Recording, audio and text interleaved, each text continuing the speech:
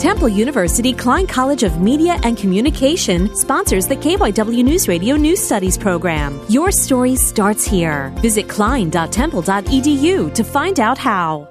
In wake of the recent tragedy in Parkland, Morristown Friends School faced a unique task when revisiting security measures. As a Quaker school, Friends holds the values of community and nonviolence. To avoid the presence of armed guards on campus, the school has focused on improvements in 3 fields: communication, threat containment, and building upgrades. Changes include the use of the Alert Now app, hiring a retired police officer, and consulting with a security firm. When the assistant head of school was asked if having to find a balance between the school's values and proper protective measures is a challenge, he responded, "It's a different experience to think about security here, and the Quaker values and process play a role in that. But I wouldn't say it feels like an obstacle. It's more that we have clarity about what our values are." Rebecca Benjamin, Morristown Friends School.